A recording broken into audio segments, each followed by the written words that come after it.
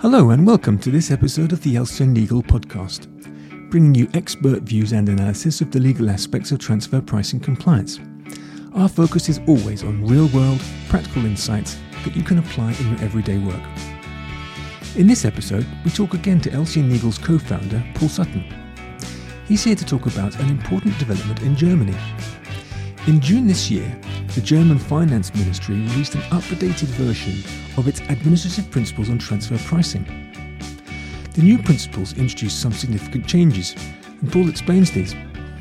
He also highlights the key practical implications for multinationals and transfer pricing professionals.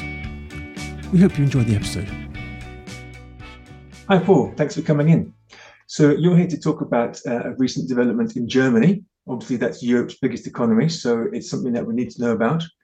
And in June this year, the German Ministry of Finance released an updated version of its administrative principles on transfer pricing.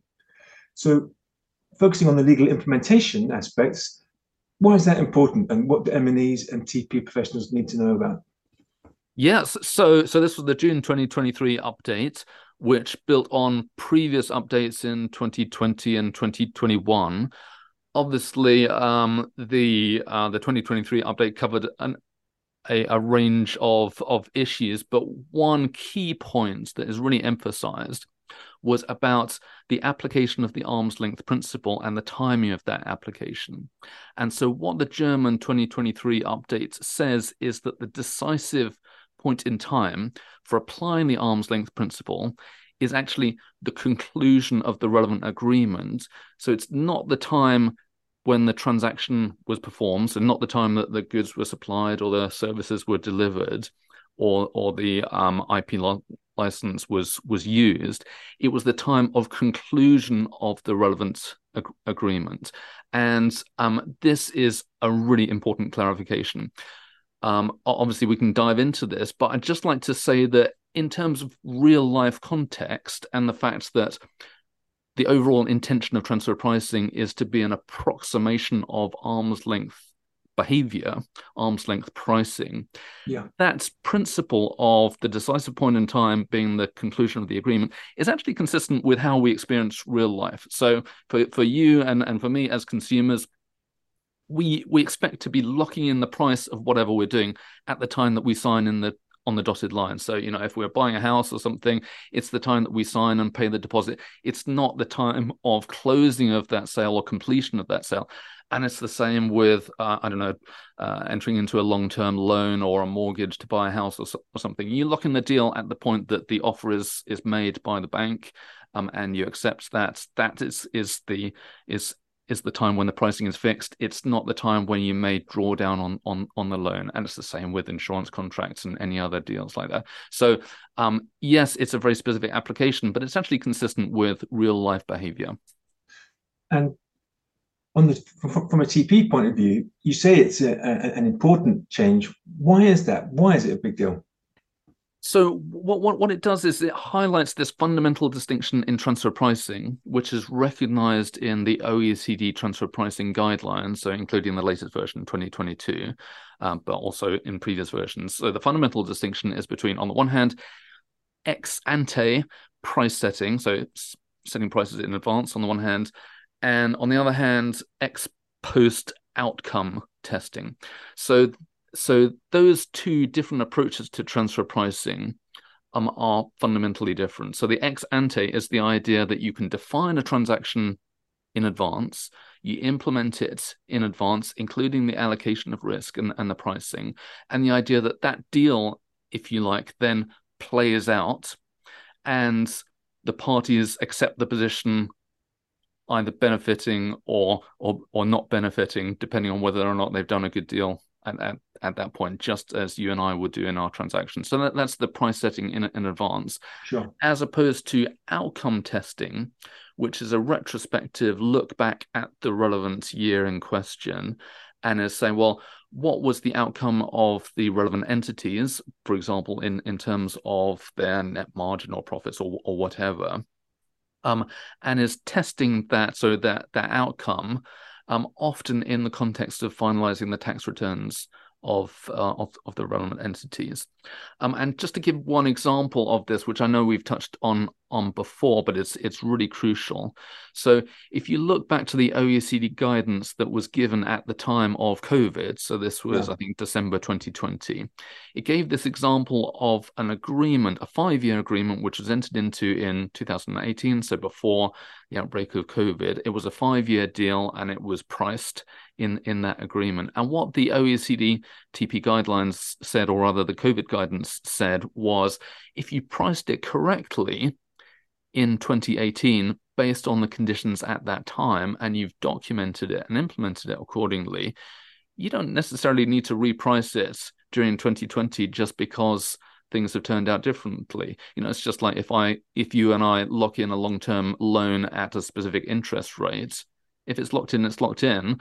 If interest rates go up, then we've done well. If they go down, then so be it. That was the deal we did at the time. So it's that fundamental distinction. So the OECD guidelines recognize that both those methods, the price setting approach and the ex-post outcome testing approach, may be used by tax administrations, encourages tax administrations to cooperate in order to reconcile issues, so that the taxpayer is not disadvantaged. But it's a fundamental choice. So going back to the new German principles, what exactly is their approach, and what are the implications for MNEs?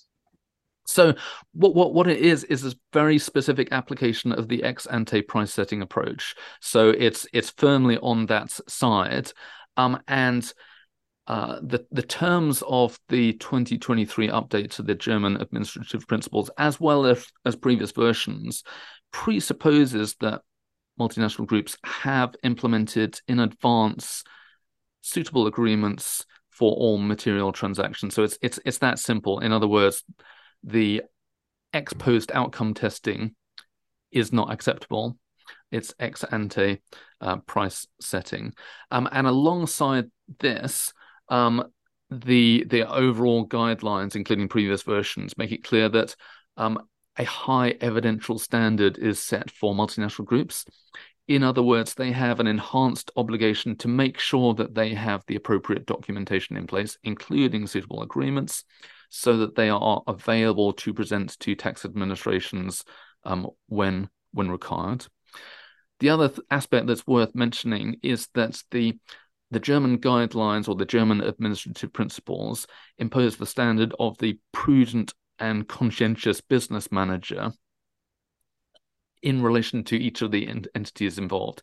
In other words, the transaction as implemented and evidenced through the documentation, including the agreements, needs to be one which a prudent and conscientious business manager could properly approve, acting in the interests of each respective entity. So the Germany is not alone in setting out that standard. It's also reflected, for example, in the Austrian transfer pricing guidelines.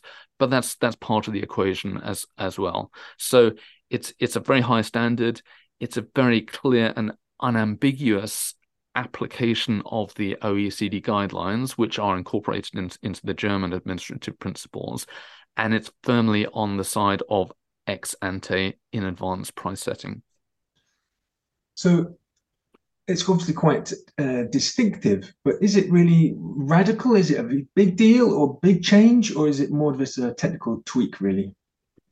Yes, so I would say on the face of it, it's very radical. It really is radical. So in terms of what we see as intercompany agreement specialists working alongside multinational groups and their transfer pricing advisors around the world, I would say it's fair to say the transfer pricing community is in the process of evolution from, we talked about this before, from 15, 20 years before, when it was basically giving lip service to substance, and the idea, well, you could just have a report and that will be fine. Now it's all about substance and evidence and so on. And I think best practice has always been clear, but many groups, many advisors are still creating transfer pricing policies after the event. They're doing benchmarking studies after the event in the context of finalizing transfer pricing documentation after the event. So compared to that practice in some quarters, this is very radical, very specific, and means a major change in behaviors which is required. So yes, it is radical. However, arguably it's what everyone always knew, which is substance, contemporaneous documentation, operational transfer pricing. How can you actually manage intercompany charges in real time, implement them in real time in terms of intercompany invoicing and payments and returns for different purposes, if it's all just up in the air during the year and you're trying to work it out after the event, taking into account whatever the most pressing problem seems to be. It's the world is just too complicated for that. So I would say, yes, it does mean for some groups a radical change in how they need to manage themselves. They probably knew that already. Their advisors probably knew that already. So it's just a reality check. Very interesting. Well, we've covered a lot of ground there. Let's try and sort of distill down to the sort of really sort of key messages. What do you think are the most important things for people to take away from this discussion and from this change? Yeah, so the key takeaway is really just the fact that agreements need to be implemented in advance and not after the event. And if you take, for example, let's say we're dealing with a major multinational group headquartered in the US, and let's assume that it has significant operations in Germany. So clearly, as regards related party transactions between the US entities and the German entities, or between any other entities and the German entities, in order to comply with the local German requirements, it is a given that that enhanced evidential standard applies. Agreements executed in advance, consistent with the proposed transfer pricing analysis of the transaction. That's just a given. That's just a requirement. In other words, ex ante intercompany agreements. However, it's not going to just apply to the German entities, because within a multinational group which is present in, 20, 30, 60 countries, it's clearly not practicable to have completely different agreements, completely different processes for managing intercompany transactions, so that we're treating Germany as different compared to everything else. There needs to be consistency and operational processes streamlining generally. So what that means is that probably, almost certainly, it implies a leveling up of standards globally in terms of legal implementation, transfer pricing documentation across the whole group, not just as regards Germany. Yeah. Very interesting. Well, I think that's a good basic summary there, and I think you've drawn out some key points which I think people will definitely need to think about. I'm sure we'll have more to say about this in future blogs and social posts, but for now, Paul, thanks very much. Thank you.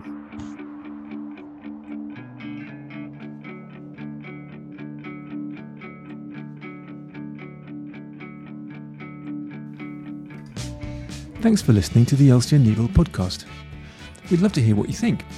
You'll find the contact details on our website, lcnlegal.com, and you'll find more information about the updated German guidelines there too, including a guest blog post by two German-based TP professionals, Oliver Treidler and Tom-Erik Kuntz. If you enjoyed this episode, please subscribe. Go to your podcast provider and search for the LCN Legal podcast. Thank you and goodbye.